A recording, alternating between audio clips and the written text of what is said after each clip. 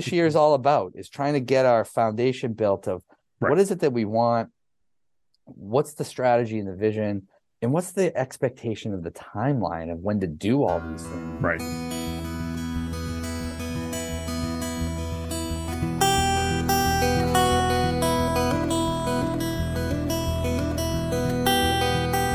Steve Sherlock here for Franklin Matters, Franklin Public Radio, anywhere on the internet, WFPR.FM, and in the local Franklin, Mass radio dial, at home, in the car, 102.9 on the dial. Here today for a Talk Franklin session with our town administrator, Jamie Helen. Jamie, how are you doing today, sir?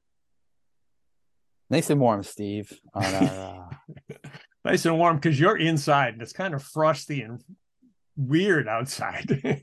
Well, it is frosty and weird outside, but also so anxious about all this wintry mix. I thought we were hardy New Englanders.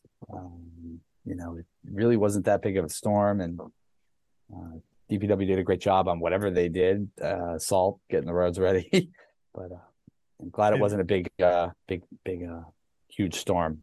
It's not going to be a blast from what I've seen. And certainly we're recording perhaps in the middle of it. We don't know specifically, but it's going to continue. And we always know that's a cost to us from a town perspective. Yeah. Now, I think to the extent that we really haven't had many incidents like this, we're still going to be well under the budget. But, what else is going to happen? We're still in the season. Yeah.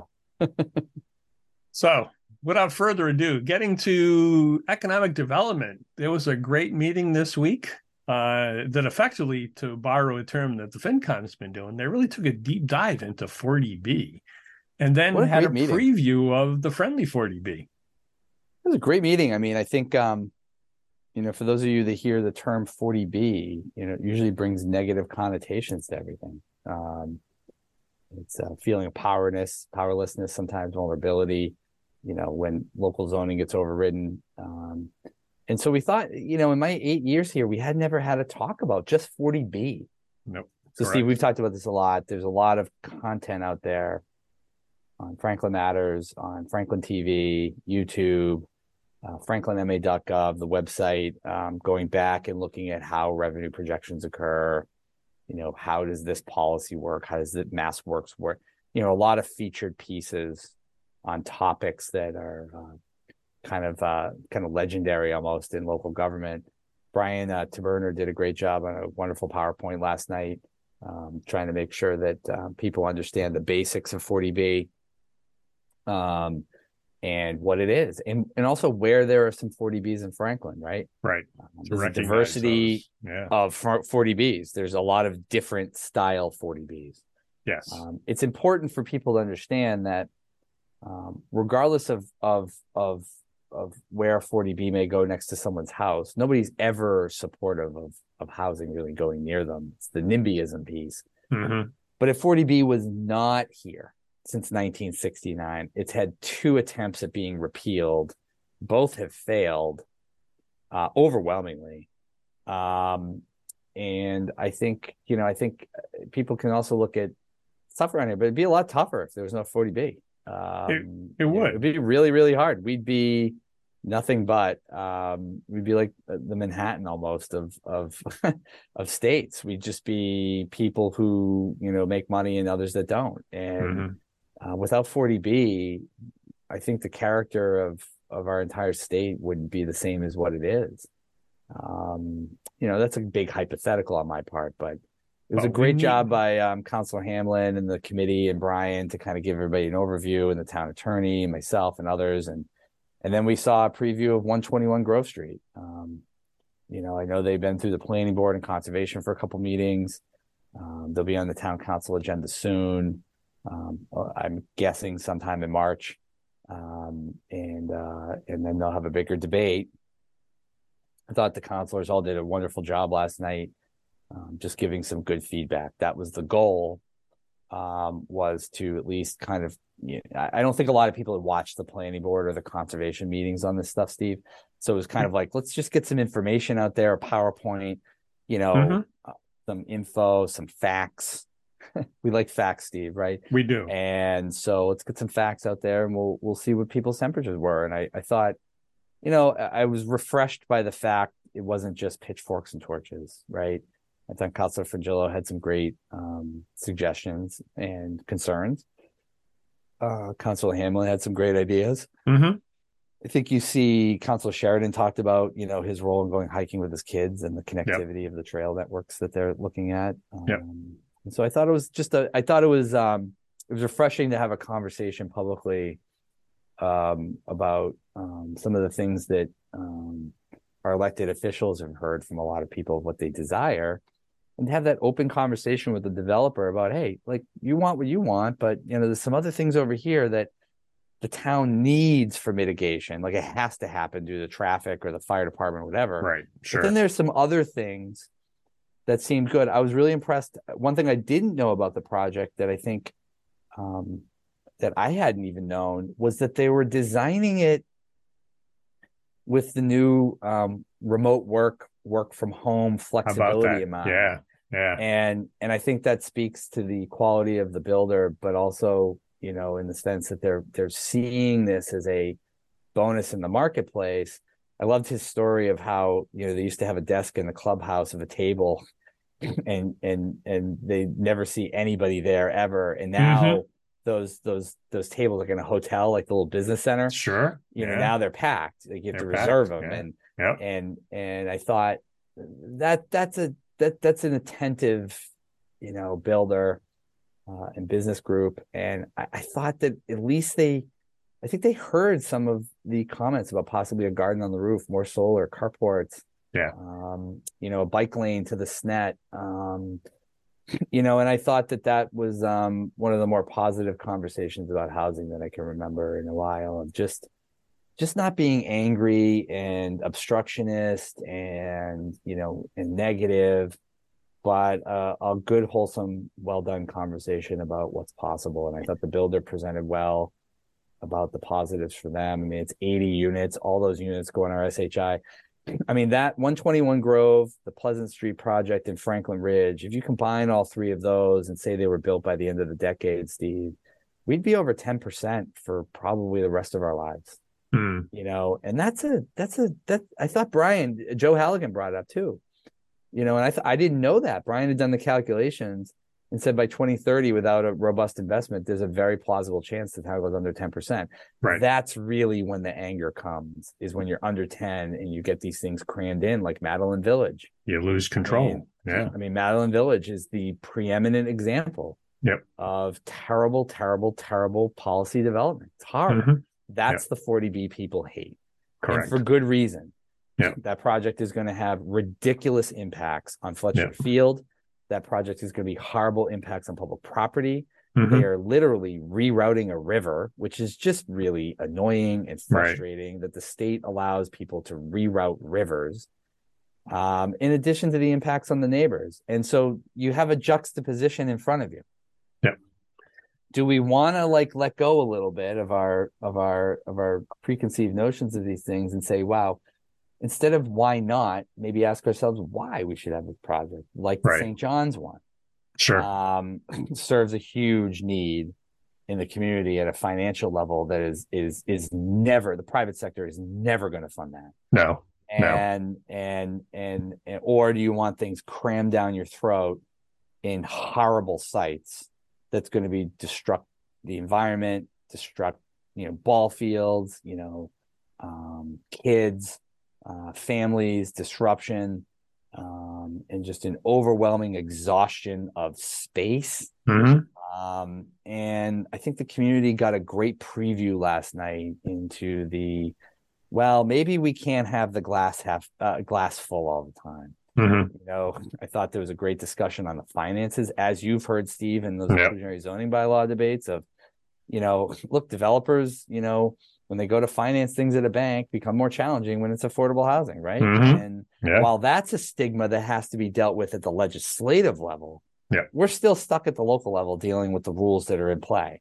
And so I thought last night was a really, really great discussion on housing, and I thought it was really great. Yeah, it was certainly, and I used the term deliberately in respect to the FinCom deep dive that they've been using to getting into the details. And while not getting into the deepest detail, Brian and Mark certainly can go further deeper into those areas in terms of the pluses and minuses, et cetera. But I think from an overview, the 40B is much more explained. So I'll listen to the first 80 minutes or so. That's about when the 121 Grove Street presentation started, is about that 80th minute or so. So the first part is all 40B. The calculation we still don't know today because the state and Fed combined haven't really given us what our number was. We're still using that 11.96%. Yep. We should be above 11, but we don't know, and nobody knows specifically exactly when that's going to happen. But the real issue is, as you mentioned, and others corroborated last night, we need to do something, which is why the inclusionary zoning is coming through, why the preview of this 40B friendly one came through. And while to the degree that you last year, with hearing these, put that 40B, friendly 40B process together, we'll be addressing the awareness and kind of the NIMBYism that does come up from time to time, because people should be much more aware in, if you will, the normal channels. As we've talked offline and we've talked before, some people don't go to the Concom. Some people don't go to the planning board unless they're in a butter, but they will attend or participate in the town council meetings or economic development meetings. So using those forums to, really make the citizenry aware and then hopefully reinforce that process so that they can subscribe, become aware, follow up on the things, in addition to obviously the TV, radio, and other channels that we have. So yeah, it was a good summary. I even got clarification because I was you had EDC Plus at the time had a great discussion around 40R, which is, it's related, but there's significant differences between a 40B and 40R in terms of what the town can permit, encourage developers, et cetera. And there's still some questions open for that for the future, but it was a good discussion last night, and great to participate. And while other things are going on, this master plan preparation stuff is underway. Open space public hearing was Tuesday night. There was a pretty good turnout for that. The arts and cultural listening sessions were just announced, and you still have the applications open through March 3rd, as I recall, for master plan, Davis Thayer, police station, building committee. Glad you mentioned that on March 3rd. Just if you're listening out there and you want to get involved in those committees, you got 1 week left. And we've got a lot of applications, but we're far from making any decisions, and there's no one who wants to get these processes going more than me. There's nothing like getting the train up, off the station. And so if people are interested in those projects, I will say recently, Steve, I've just noticed in the last several days, a lot of new faces. Oh, good. Names and people I've never met, ever heard of. Yep. Some really talented individuals out there, really smart. Kind of moved here in the recent days or years, and trying to get involved. And yep. This is a really, really great opportunity for the community to be involved in the future of the town. So there's also as you mentioned, all the public hearings tonight at the Conservation Commission, and Brika Lai's been doing a phenomenal job on everything, but specifically the engagement. I told her, I think we've already had more people show up at those forums than 2009 and 2016 combined. And so kudos to Brika Lai and Pat Gallagher and the Conservation Commission for getting a lot of input out there. So, and then as you just announced, we just put it out yesterday. Councilor Frangillo, Councilor Cormier-Ledger, and Councilor Hamlin are spearheading a little listening tour on arts and cultural development. Steve, you and I can't go anywhere these days without hearing anyone talk about this stuff. I think Chancellor Augustus has caught people's greatest dreams and fantasies too, which is a lot of fun. I've been lucky to call out a friend for a long, long time, and I'm Worcester kid, essentially. And the things that he and Mike O'Brien, his predecessor, were able to do in Worcester are nothing short of special. And to have his input here in Franklin is really great. And Laura Palladino, his chief of staff, who's also a Worcester gal, has watched that as somebody who grew up in Worcester and seen the impact that that's had on a lot of people. So a lot of those listening tours are going on. The goal here is to generate a 10-year vision for arts and cultural development in Franklin. Mm-hmm. I think you and I would agree, everyone's working really hard, but there's really not a lot of, it doesn't feel like there's a lot of, the right hand knows what the left hand's doing. Yeah. So my budget proposal next week, which I know we'll kind of transition to the next topic in a minute, but my budget proposal, my budget model, I should say, the budget proposal will come out in April. Right. We're looking to make some additional investments in arts and culture, the cultural festival, and hopefully some staff investments too. So, hopefully all those things will kind of piggyback nicely together. Mm-hmm. I know there's a lot of emotion out there. There's a lot of angst. There's a lot of excitement. The Metro West Symposium is on March 30th. I give Pandora and Roberta a lot of credit for picking up the pieces on that, putting together even a better program than last year. Mm-hmm. And again, Chancellor Augustus, Aaron Lynch, both being on that, are huge. They're extraordinarily talented and know what they're talking about. I just, for anyone listening to this, that is, I think the one key is patience. There's just, I keep saying this everywhere, everyone's got 100 million ideas. Mm-hmm. And, there's not as many people doing the work. It just feels like everyone's telling everybody all their ideas and all these awesome things that could be done. And there's fewer people to do the work. And I think that's just a bit of a symptom of the fact that people are just really, really busy and don't have a lot of extra charitable time to give. That's what this year is all about, is trying to get our foundation built of what is it that we want, what's the strategy and the vision, and what's the expectation of the timeline of when to do all these things. Right. And that's one of the things where, respectfully, most of the folks in Franklin really don't fully appreciate and or understand what the town does versus what everybody else does, right? So there's a Franklin parade, Franklin Memorial Day, Franklin party here. They think it's Franklin. It's not. It's all nonprofits generally. Yeah, I think of the 4th of July, right? Like sure. Paul and Joe, basically, the two of them basically put this train on their backs and climbed it up the mountain. They basically, really did. Two guys were worried that one of their favorite festivals living in Franklin was going to go away. Sure. And said, I gotta get in the game. And it hasn't been easy for them, right? They've learned a lot, but they've spent an incredible amount of time of their own time. Yeah. To I think that's marshal and herd the cats. Yeah. And getting them to swim.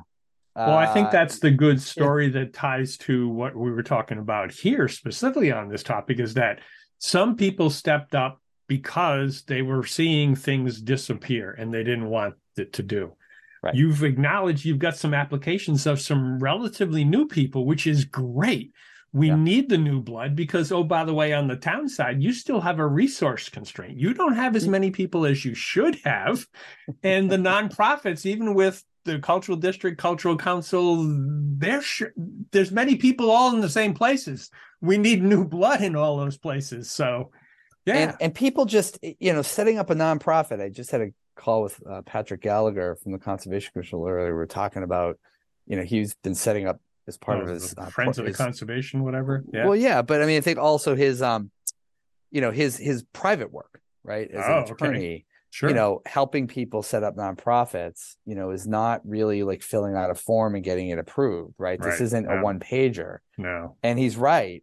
But I Counselor Hamlin, I hope she's listening to this, and she'll text me someday if she is listening to this, her and I, she's so passionate, and we've become so close, and we talk so much about our work, and I try to remind her all the time, think back 6 years when you started coming to those meetings before you ran for council. Mm-hmm. Think of the progress in just 5 or 6 years. Absolutely. Despite a global disruptive pandemic, right, is actually surreal to think of the accomplishments. Mm-hmm. And I think when you're setting up nonprofits, getting grassroots together, particularly on arts and culture, where the process can be its own art, Mm-hmm.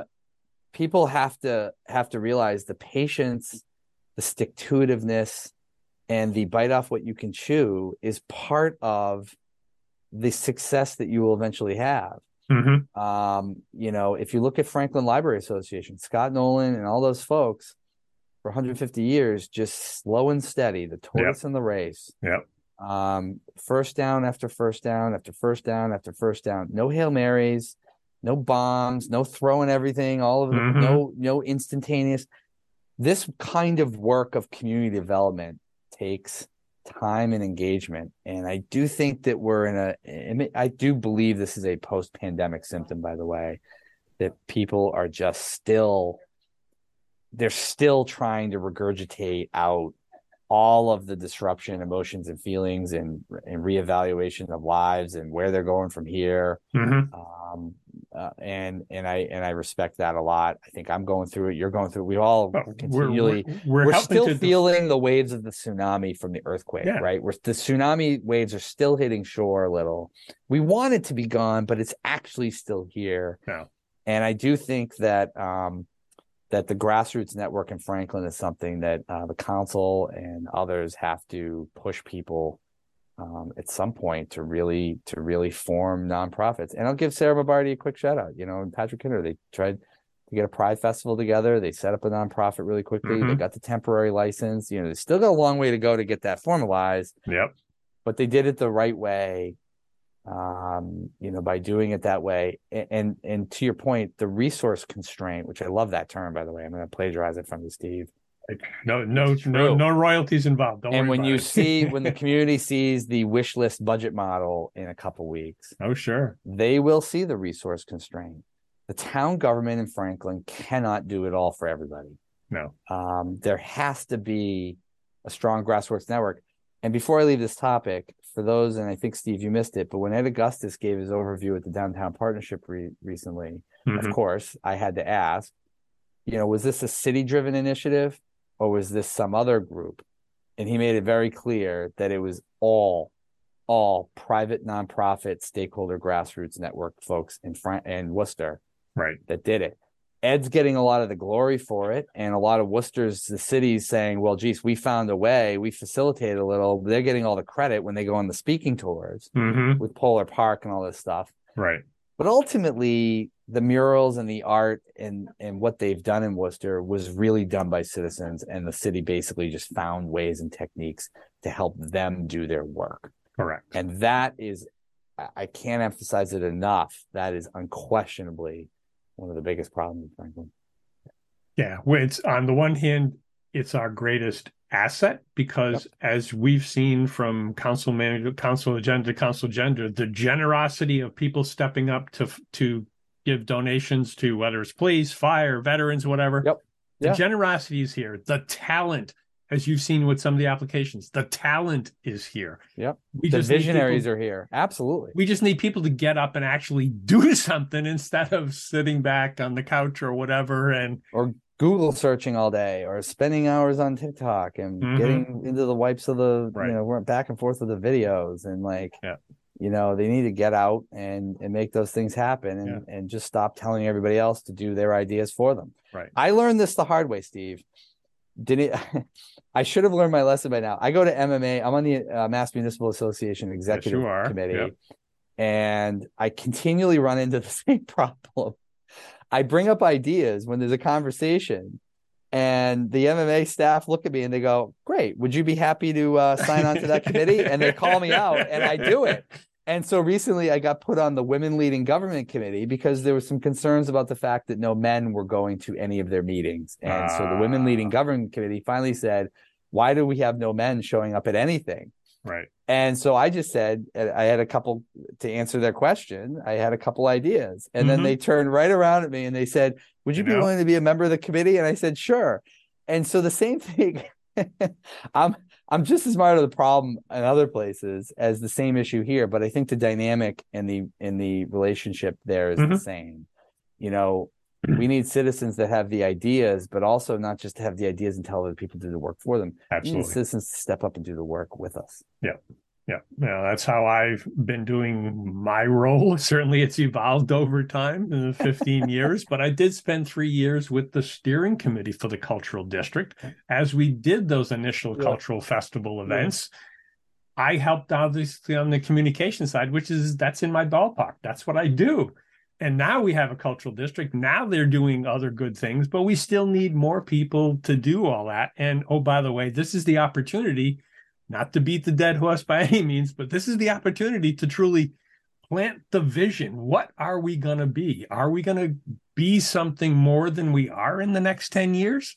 Or are we just going to continue to fester and, not really come together the way we need to really develop the way we should? There's so many good opportunities. So that's really enough on that horse. There is so many great opportunities. And speaking of great opportunities, before we have to run, I did notice today the some local aid numbers getting into the budget. I want to give everybody a heads up because I know we won't have another episode for a couple weeks, I think, Steve. Well, we'll be between town council. I'm going to miss one because I'll finally be on a holiday. Oh, good. But it's starting budget season. So all of you out there that are listening and interested in the town budget, now's the time. On March 1st, the Governor Healy will release her first budget. My budget model that will go out will not reflect state aid numbers in all likelihood. It's way too early hamster wheel thing at some point. It takes people time to fill in the numbers, cross-check them, quality control. So we knew her budget was going to come late because a new governor coming in always gets an extension on their first filing of their first budget. Yep. And we won't really know local aid numbers. We'll update them later. But the key dates, March 1st, we're going to put out our first budget model. March 8th at, I believe, 6 p.m., the meeting hasn't been posted yet, the Joint Budget Subcommittee of the school committee members, finance committee members, and town councilors will have a meeting. And we will start diving into the dichotomy between what I frequently say, which is the way life really is, and the way life we want it to be. Wishes and needs. There is a huge chasm between those two philosophies. Yep. And the elected and appointed officials on those boards have a day, not the day, but a day of reckoning coming before them. Right. And there are not just going to be hard choices, right? We're going to hear that a lot, Steve. We always hear that. It's not really about hard choices, although they are difficult. But hard choices, Steve, is you've watched these for years. There are always hard choices in a budget. Every family makes hard choices in their budget. Every college makes hard choices. Every private sector corporation, Fortune 500 or not, make hard choices every day. That's not the difficulty. The difficulty here is strategically finding a way to handle and discuss those hard choices, but also, in essence, and this is a little salty to say, but returning to earth.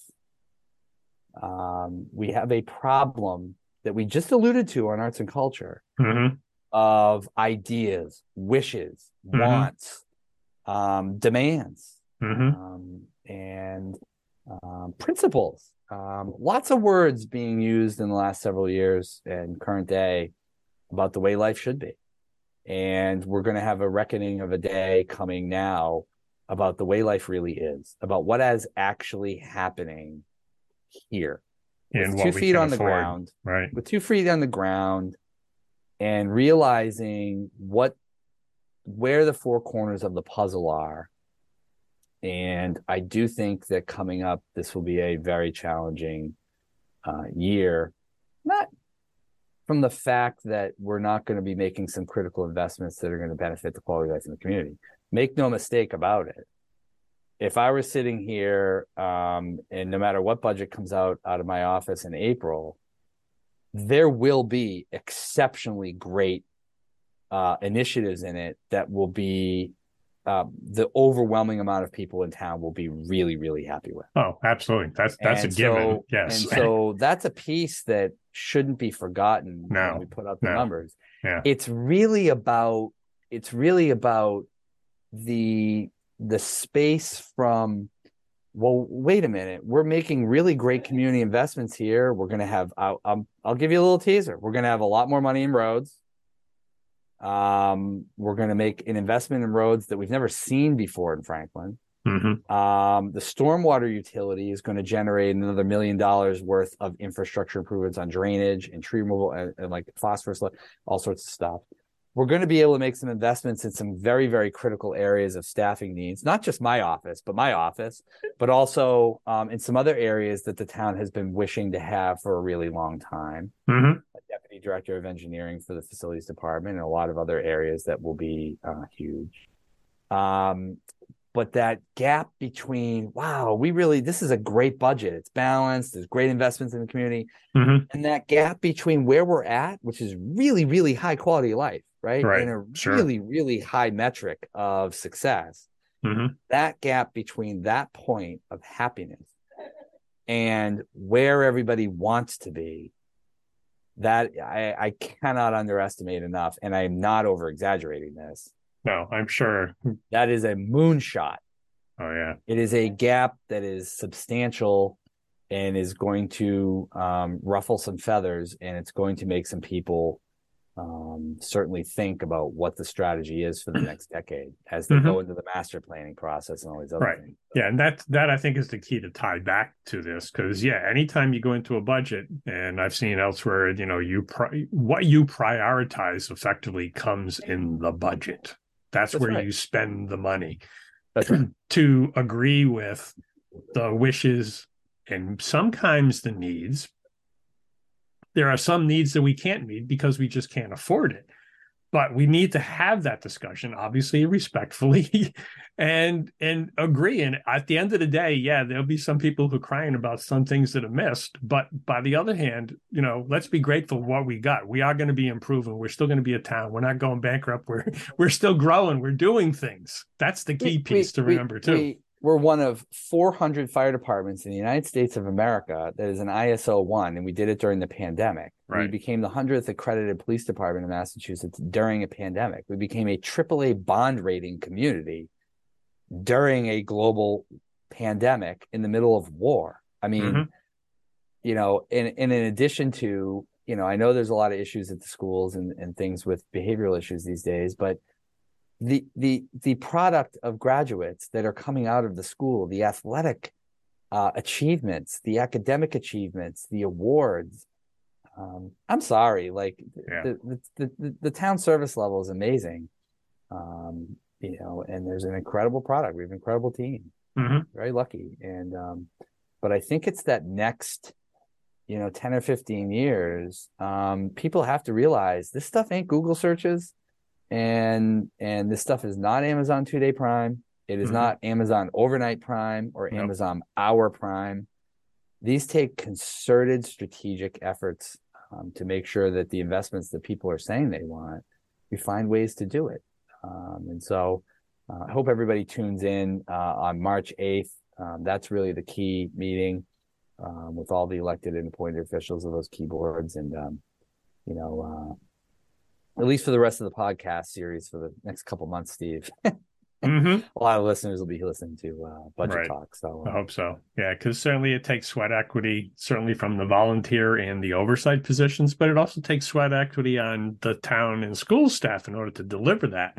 And that's where the rubber is going to meet the road at some point. Some of that's going to get in there, some of it won't. And by the way, that's where people can take an opportunity and participate, join a different group, watch, provide the feedback, and ultimately we'll get to a better place. So, well, thank you again for taking time to talk Franklin in this, off getting the behind the scenes. That's some of it's not sound bites. The dollars that are going to be the dollars, and they're going to change before they get published and agreed to before the July 1 timeframe hits.